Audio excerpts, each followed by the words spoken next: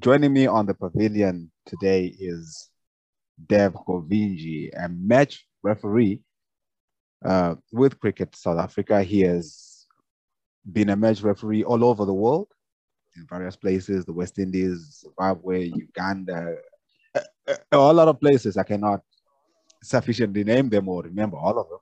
Dave, welcome to the podcast. Thank you for joining me. My pleasure, Chris. It's always good to talk to you, and welcome to all those who will be joining us. Fantastic. Dave, can you please tell us how you got into cricket, how you came about the sport? Well, if I look back, I would have to credit my parents and the family for my interest in sport. Uh, Cricket wasn't actually my first love. My father was a big, passionate tennis player, and he introduced me to tennis at a very young age. But the times when we grew up, we played in the street, and all sport was around us. It was a community-based sporting environment. So even though we had we had nothing actually at school level, we were all linked to clubs, and clubs were sports clubs. So we were drawn to whatever sport was in the family. And fortunately, in my case, my dad was a very keen cricketer. He played in the old ethnic setup for the Eastern Province Indian Cricket Union. He was a lover of tennis and introduced me to tennis, as I said. So tennis and cricket became my two primary sports. I was also blessed to, love all sports. I played a lot of soccer in my youth and took to whatever sport came my way. So that was the environment in which I was fortunate to be brought up with or in.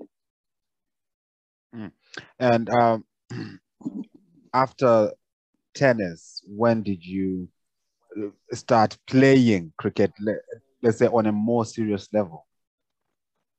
It's interesting. I was actually playing tennis one day in Port Elizabeth. We had you do remember we're talking about times when we had whites and non-whites. So even though the term is not regularly used and frowned upon, but I attended school with my friends who were from the areas. So we were playing tennis, and I got a call from the adjacent cricket field from the club that I belonged to. It was called the Aryan Sports Club. And they said there was a cricket match alongside, and they were short of players. And wouldn't I come and play, join them and come and play? So from my knowledge of tennis ball cricket in the streets, I was thrown into the deep end, suddenly into a big men's league cricket match. So, and that was probably at the age of about 12 or 13 when I got involved with. And then from there, it just took off, and I played provincial tennis. I played tennis at the highest level.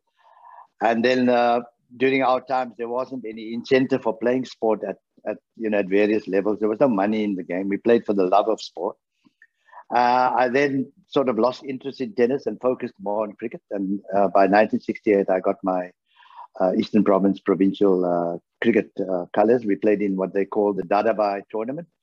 There were mass tournaments held every 2 years until 1970. I played in the 1971, which was in Kimberley, and that brought an end to that type of cricket tournaments, among our communities. Cricket then started to merge within the ethnic groups, and by 1971-72, we started to play the South African Cricket Board of Control. We played the Hawa Bowl tournaments. So that's how my cricket got started, and thereafter it was very much cricket and very little else. And you have spoken about playing cricket in the white and non-white era when there was this division of sport, of people. What were your experiences during that period? Some of the difficulties that you faced as clubs, non-white clubs, essentially playing cricket? Well, I think the chief difficulty would be the level at which the facilities were. We were not blessed with the best facilities. That's putting it very mildly.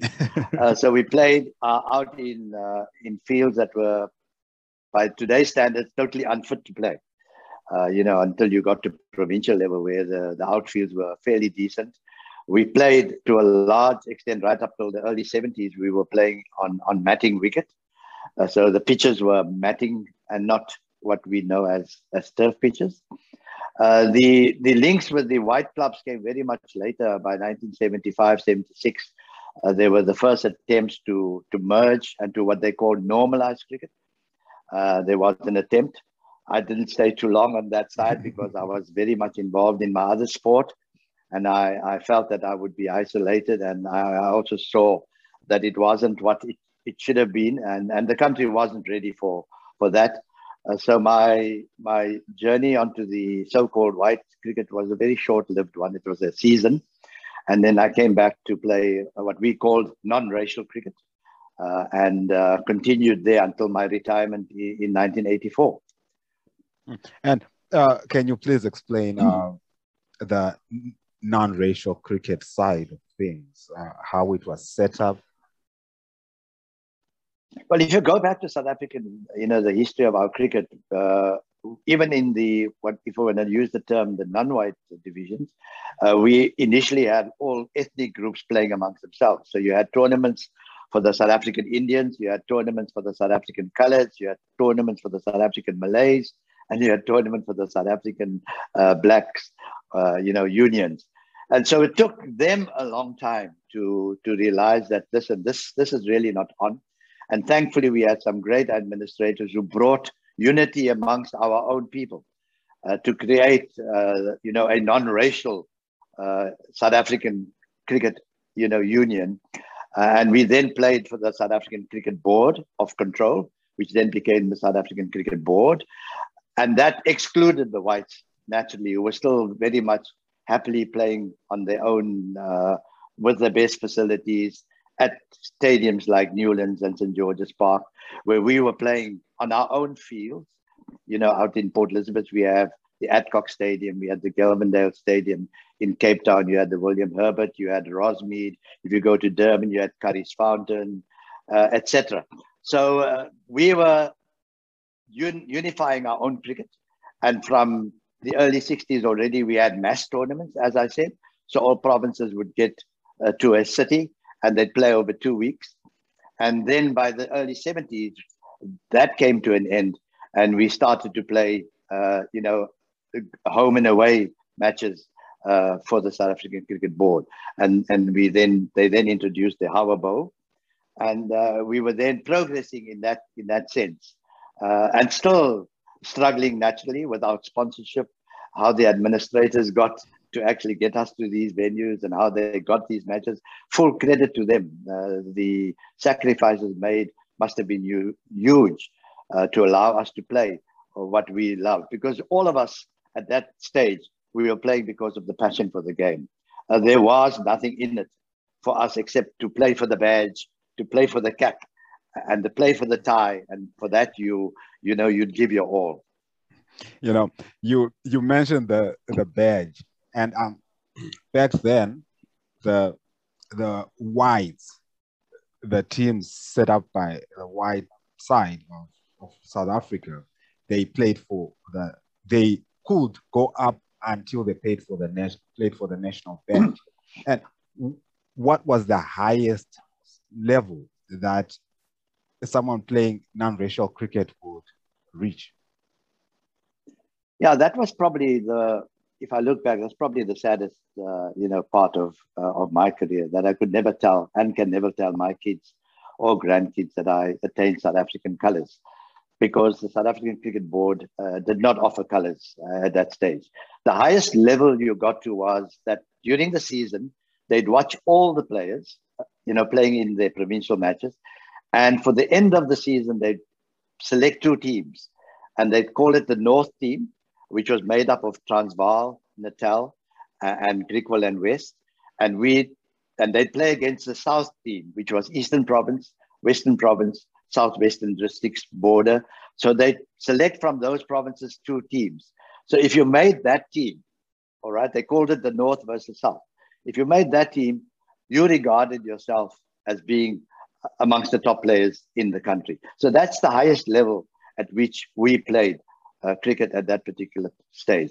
Very much later, I think probably in the late 80s, nearing early 90s, the South African Cricket Board of Control did finally give out colours to their players. Unlike the South African Rugby, for example, the non-racial South African Rugby Union, what we call SARU, they gave their players green blazers and they gave them colours, you know, for their highest matches that they played in. So Cricket South Africa, or well, not Cricket South Africa, South African Cricket Board at that stage did not offer colours. So we were content to make the North versus South team because we then realized or felt comfortable with that. We were looked at, we were being watched, and we were regarded as good enough to make that particular team. And that became a very competitive match. You could imagine the best of Eastern Province, Western Province, and the South, you know, playing against the powerful teams of Natal and Transvaal and the Griqualand West area.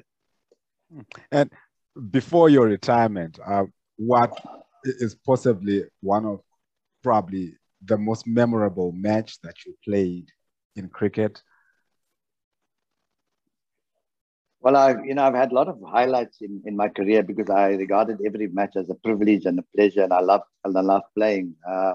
My very first tournament in Cape Town, you know, there's an article on it where I was making my debut, and we were playing against a very powerful Transvaal team, and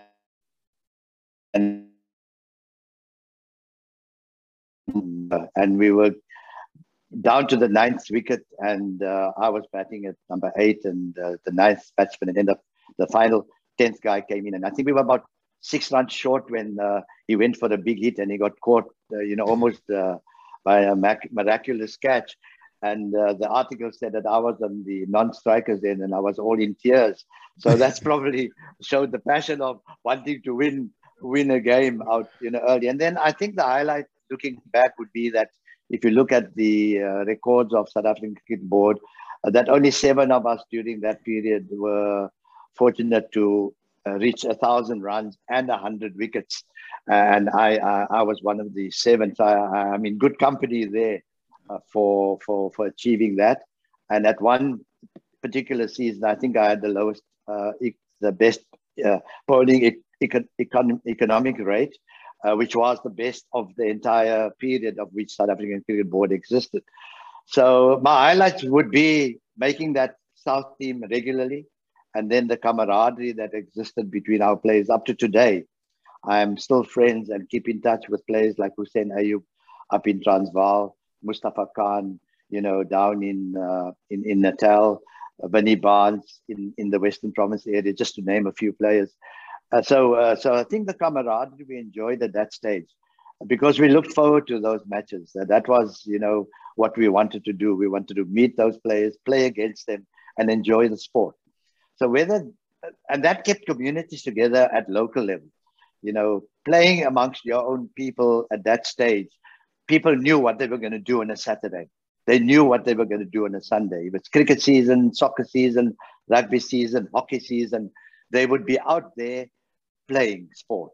And I'm not so sure if that's happening at the moment. Yeah, maybe. Not even coming to COVID. No, people are too busy on their phones and laptops to be. Yeah, and also the other factor is that the streets have been taken away from us, Chris. You know, we could open our front door and walk out into the street with a ball and a bat in hand, and we could play.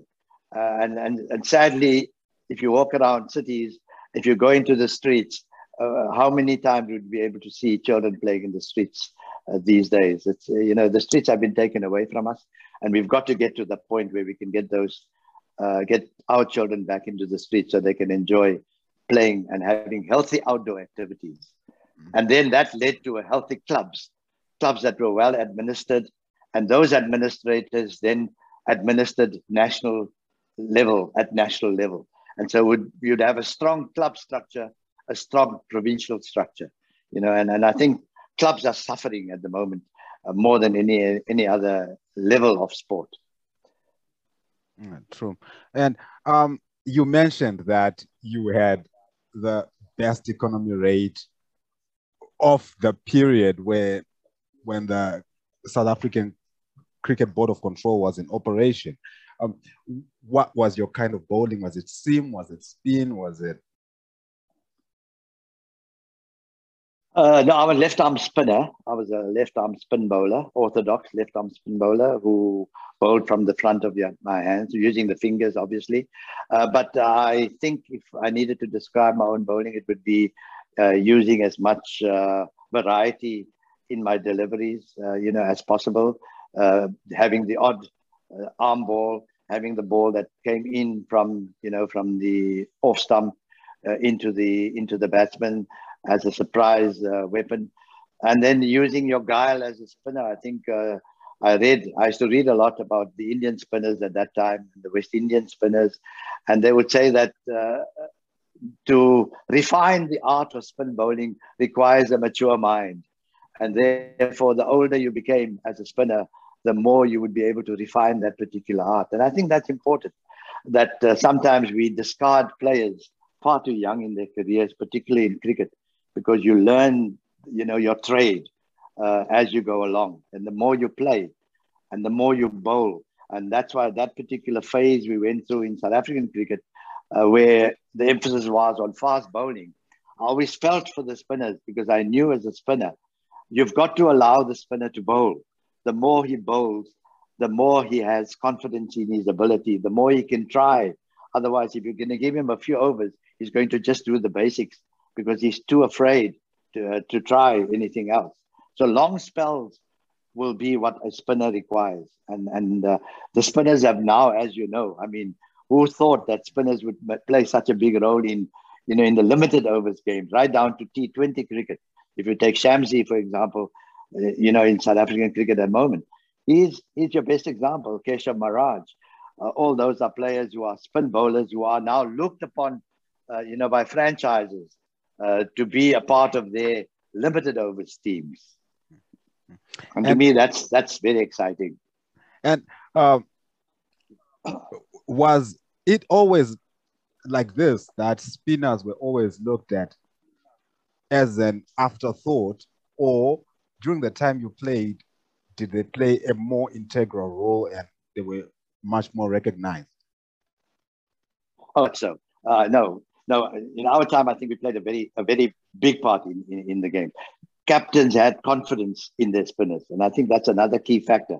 If a captain has confidence in his spinner, he's going to be using his spinner. I opened the bowling, at club cricket, which came very much later at international level, because I felt that it was so logical that most opening batsmen will be comfortable facing fast bowlers, because that's what they do all the time, from the time that they're in the nets and from the time they get to a match. So make them uncomfortable. What do? You change the pace. You bring in something different.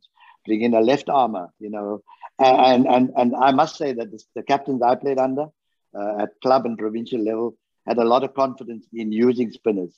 And at South African cricket, it's reflected by, if you look at South African Cricket Board of Control, in every province, we had the Lefty Adams, we had the Babu Ibrahims, we had the Mustafa Khans, we had the Gopal Manikams, we had spinners who dominated South African cricket because they were allowed to and they were given those opportunities. And you retired in 1984 from playing. What did you go into provincially? After? I retired provincially. I was still playing club cricket. I still played club cricket way beyond my, I think I was older than 45, 46. I was still playing Premier League cricket, and I could probably still have gone on, But thereafter, when things normalized in South African cricket, after the early 90s, I felt I should come back to cricket. I linked up with the university down in Port Elizabeth, which was then the University of Port Elizabeth, and now the Nelson Mandela University, of which I'm the president of the cricket section at the moment. I completed a level 3 coaching course for my own benefit, just to make sure that I'm, au fait with what's expected of cricketers. Then started to get involved administratively down in my province, became a convener of selectors for Eastern Province Cricket, became convener of selectors for the South African universities, where I selected the universities team for 10 years, and 5 of which I was the convener. By 2000, I got asked by Cricket South Africa to then be the liaison officer for the touring New Zealand team. That was probably the start of my so-called comeback into cricket. In the same year, Mnet Supersport asked me to join their commentary panel. So I joined Mnet Supersport in 2000, and for 5 years I was on their cricket commentary panel, mostly on the Afrikaans channel. And by 2006, I felt I needed a change. I applied for the South African match referee's position. By then, match refereeing had become, important role in world cricket. And I got appointed in 2006, and I'm still on the panel, heading out probably to my final year or two with Cricket South Africa. And in the interim, of course, I had stints with the IPL, that tournament, and also the Caribbean Premier League, and worked for the International Cricket Council for 10 years. And how difficult is it to be a match referee? I mean, while you are on the job, I suppose there has to be a lot that you have to look at, a lot that you have to take into consideration while the match is happening. How tough is that job? I suppose it's like going to school. You get good days when your class is well behaved, and you get days when all hell breaks loose. So it really fluctuates from match to match, from intensity to intensity. If there's more at stake, coaches become irritable, captains get edgy, players start to do things that they're not supposed to do, and you as the match referee, you're sitting back comfortably in your enclosure, but you've got to be watching everything that happens. And naturally, your first point of contact will be your umpires, because they're out there. So they are your first port of call. They'll be reporting to you about what happens out there. So if there are reports to be made, it comes via them. It is easier if it's a television game, if it's covered by television, because then you've got your third umpire sitting next to you and everything is visible. So if any incident happens, you've got it immediately in front of you. So when it does come to a hearing, or if it does come to a reported incident, if a code of conduct has been breached, then you have the footage which you can refer to. So yes, it has its days when it's really, really tough. The tight calls have to be made. Coaches come storming into your room and you've got to calm them down. And, captains want to talk to you after the game about certain decisions. And so you've got to balance between you are looking after your umpires, you are protecting your umpires, but you're also keeping the ethos of the game. You're also making sure that the spirit of the game is always kept alive. And that, to me, is the strongest point and the most significant role, is that at all times, you maintain that decorum, you maintain the standards that cricket expects of the game. So yes, as I said, it's a dynamic position to be in, and a very privileged one. And if I can ask, what has been probably your most difficult match, the one that you can remember where you had to officiate? No, I don't think I'd be able to pinpoint a game. I do know a game in the CPL where it started.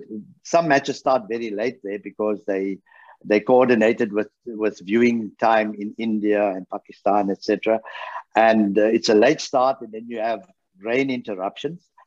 But to cut a long story short, the final over started at 3 a.m. And that's probably goes down in record as the latest cricket match has ever, ended. And I've got a lovely picture of my third umpire sitting in front of his television monitor and faking that he was fast asleep, because that's difficult. It's also difficult when you've got to go to a captain in a CPL or an IPL, and you've got to fine them a huge sum of money because they are slow with their over rates. And all that is linked to the television time, because television time is time that you could use to make money by having adverts, etc.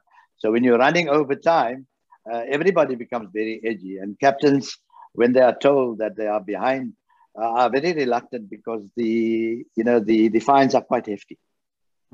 And what about the most memorable, probably the best one, if you can remember that? Again, there are so many. The Caribbean Premier League has its own charm. Their spectators, as you know, in the West Indies, there are steel drums all over, dancing girls, etc. Compare that to the IPL in India, huge crowds, also passionate, and maybe the game in Eden Gardens, where you've got 80,000 people and another 20 outside trying to get in, where you've got Mumbai Indians playing Kolkata Knight Riders, where you've got a Sachin Tendulkar who's playing on the one side and a Shah Rukh Khan who owns the franchise on the other side. Those are virtually the two gods of India from the Bollywood section and from the cricket section.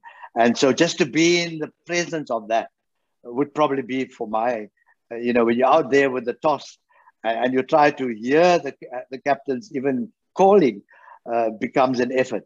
And to me, that would be a highlight. Similarly, a situation in the Caribbean where you've got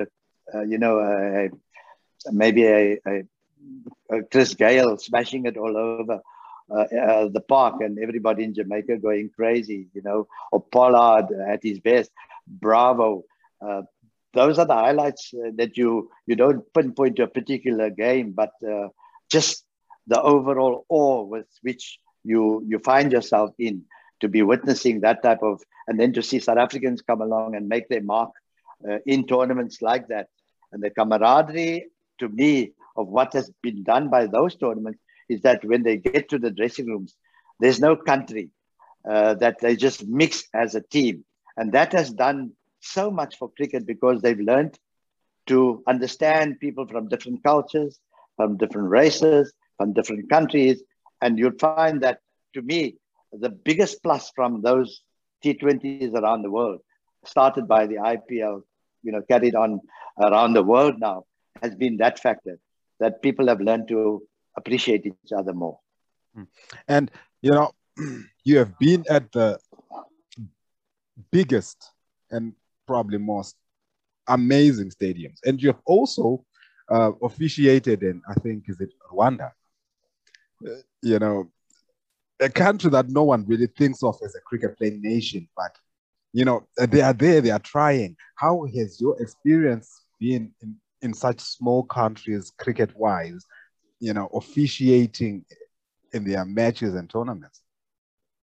I was going to come to that. I would say, irrespective of all the IPL and the CPL hype, my biggest passion and the most heartwarming part of my position was going through Africa. Not only Africa, I mean, you go beyond Africa. Try to go to Nepal, go to the ground in Kathmandu, where there's not one seat where they can sit on. They're all sitting on grass, 18,000 of them. And you see the passion with which the game is being played. Go to America, where people say, oh, they play cricket. More cricket is being played in America than probably any other part of the world at the moment. I've been to Fort Lauderdale for a tournament. I've been to Los Angeles to do a tournament. The growth of cricket outside in other countries. I've been to Jersey with the European countries, Italy, Germany. All those people are playing cricket. Coming back to Africa and Rwanda, Kigali has probably a facility which to me is the best in Africa at the moment. They've just created out in the rural areas of Kigali a magnificent stadium with a beautiful, simple little, it's not a stadium, it's just an area from which the players can operate and the match officials, and it's in the shape of a bouncing ball. They've created the structure.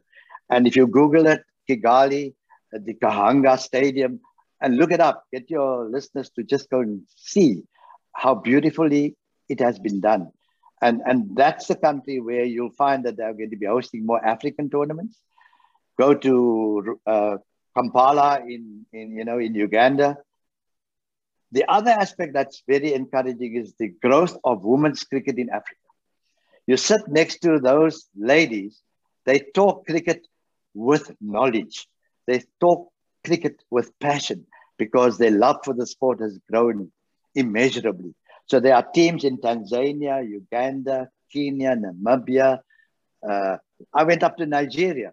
They're all playing cricket. And what we need to do as an Africa and as a continent is to encourage those countries. We should be seeing those countries come to South Africa far more than what we do at the moment. Those ladies should be invited to come and enjoy our facilities, to come and play here so that they can go back and cascade the growth of the game. This is what we need to do. You know, you have just touched on a subject that I think I would like to circle back with to your playing days. You know, you have spoken about ladies playing cricket and how their knowledge is so grown and developed and their passion is so intense. During your playing days, how was it like? Were the ladies also playing? Were they also involved?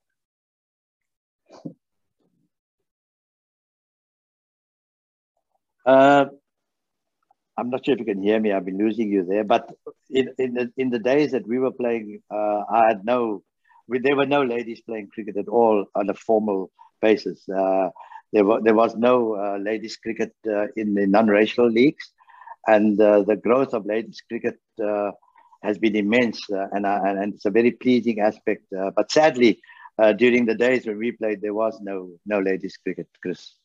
Mm. Oh, so yeah, I can probably understand, you know, because what about on the other side, the white side of things, if we can call it that? Yes, no, they definitely played. They around the world, women have been playing cricket for a very, very long time. And if you look at Andre Oudendaal's book on, the story of an African game, there are sections devoted to women's cricket. But you wouldn't find that any of the so-called black unions feature anywhere there. No, that never existed. And for what reason, I don't know. Maybe because there was not much information, which brings me to the next question. Maybe it was just regarded as a man's game, the gentleman's game. Precisely. And which brings me to this point that, you are involved with Port Elizabeth Sporting Heroes. I'm forgetting the proper name, but you are honoring the sporting heroes of that period, the period when there was division and some athletes, not just cricketers, who never got a chance to be celebrated either by the nation or in their own communities. Can you share where this passion comes from?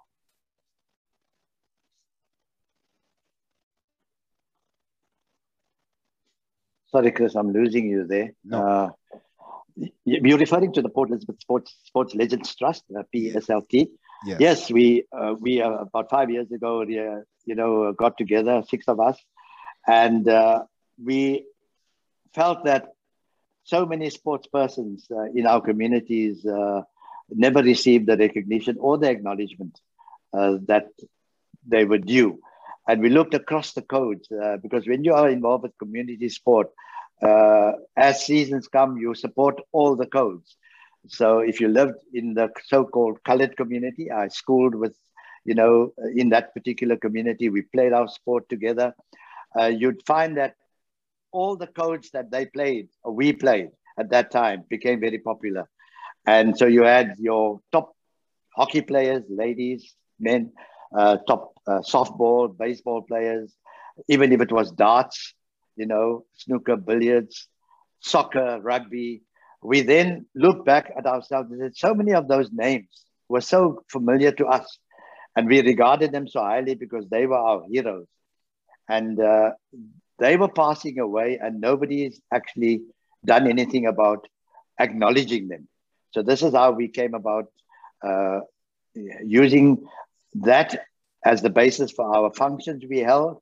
And every year for the past 5 years, we've been selecting 15 particular sports persons and acknowledging their role. And finally, we put it down in a book form where we've got 45 so-called legends. We've told their stories so that people can read about who these people were in the communities, who were entertaining them on a Saturday and a Sunday, either on the soccer fields or during the cricket season, providing leadership. There were also administrators that we acknowledge because they gave sports persons opportunities by creating a good foundation for people to play sport. If I may ask this question, you are still a match official, you still follow cricket, but what is your motivation as you do all these things, as you take care of things that the Sport Legends Trust, the Port Elizabeth Sport Legends Trust, as you do your officiating? What is your motivation? Now, my motivation is a simple one. My motivation is that sport should remain a major part of your life. That during your lifetime, that you should be out there, irrespective of what code you decide you want to follow. Today, we're all celebrating our first Tokyo gold, in the swimming pool. And you would want to say, in all our townships, what are the swimming pool conditions like at the moment? Are there swimming pools? How many children are we giving an opportunity to, so that they could think about 15 years from now or 12 years from now at an Olympic Games where they could be there, swimming for your country. To play for your country is what every child should aspire to. Not everyone will succeed in doing that, but the mere fact that you enjoy the journey, the destination will take care of itself. It is being involved in that journey that's, to me, the most important. But create the facility and maintain the facility. Unless our communities look after what we have, we are fighting along a very lost cause, sadly. And, as you are speaking of this, I'm thinking you would know better because you played cricket when there were no facilities. You know the importance of having the right facilities. It's, you made it to provincial level without the right facilities. Oh. Absolutely. Unless you create the facilities, unless you establish facilities, unless you teach communities around you that these facilities are for your own children, that these facilities are to be maintained. It's probably easy for a company to put up a tennis court, to put up a cricket net. It's more difficult to look after that particular facility.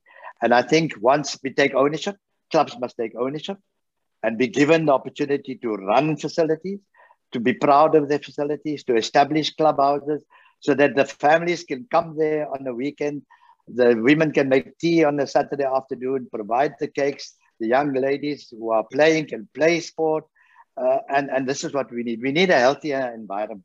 We don't have a healthy environment. We are only looking at the professional sports persons. We've got to start at ground level and create this atmosphere where a child wants to say, I want to be out there. I want to go and play. The key word is I want to go and play. I'm not saying play what. Just go out there and start playing. Tennis racket in hand, golf club, swim, soccer, cricket. Just play. And from there, you're going to and schools have an important role to play. Teachers have an important role to play because they have these children for so many hours under their care. And if you've got the facilities in your school area, naturally those facilities are going to be used. But schools have not developed to that point. We're merely able to provide a book for our children at the moment. So where are we going to look at or cricket net? And when you are officiating in matches, what is your philosophy, the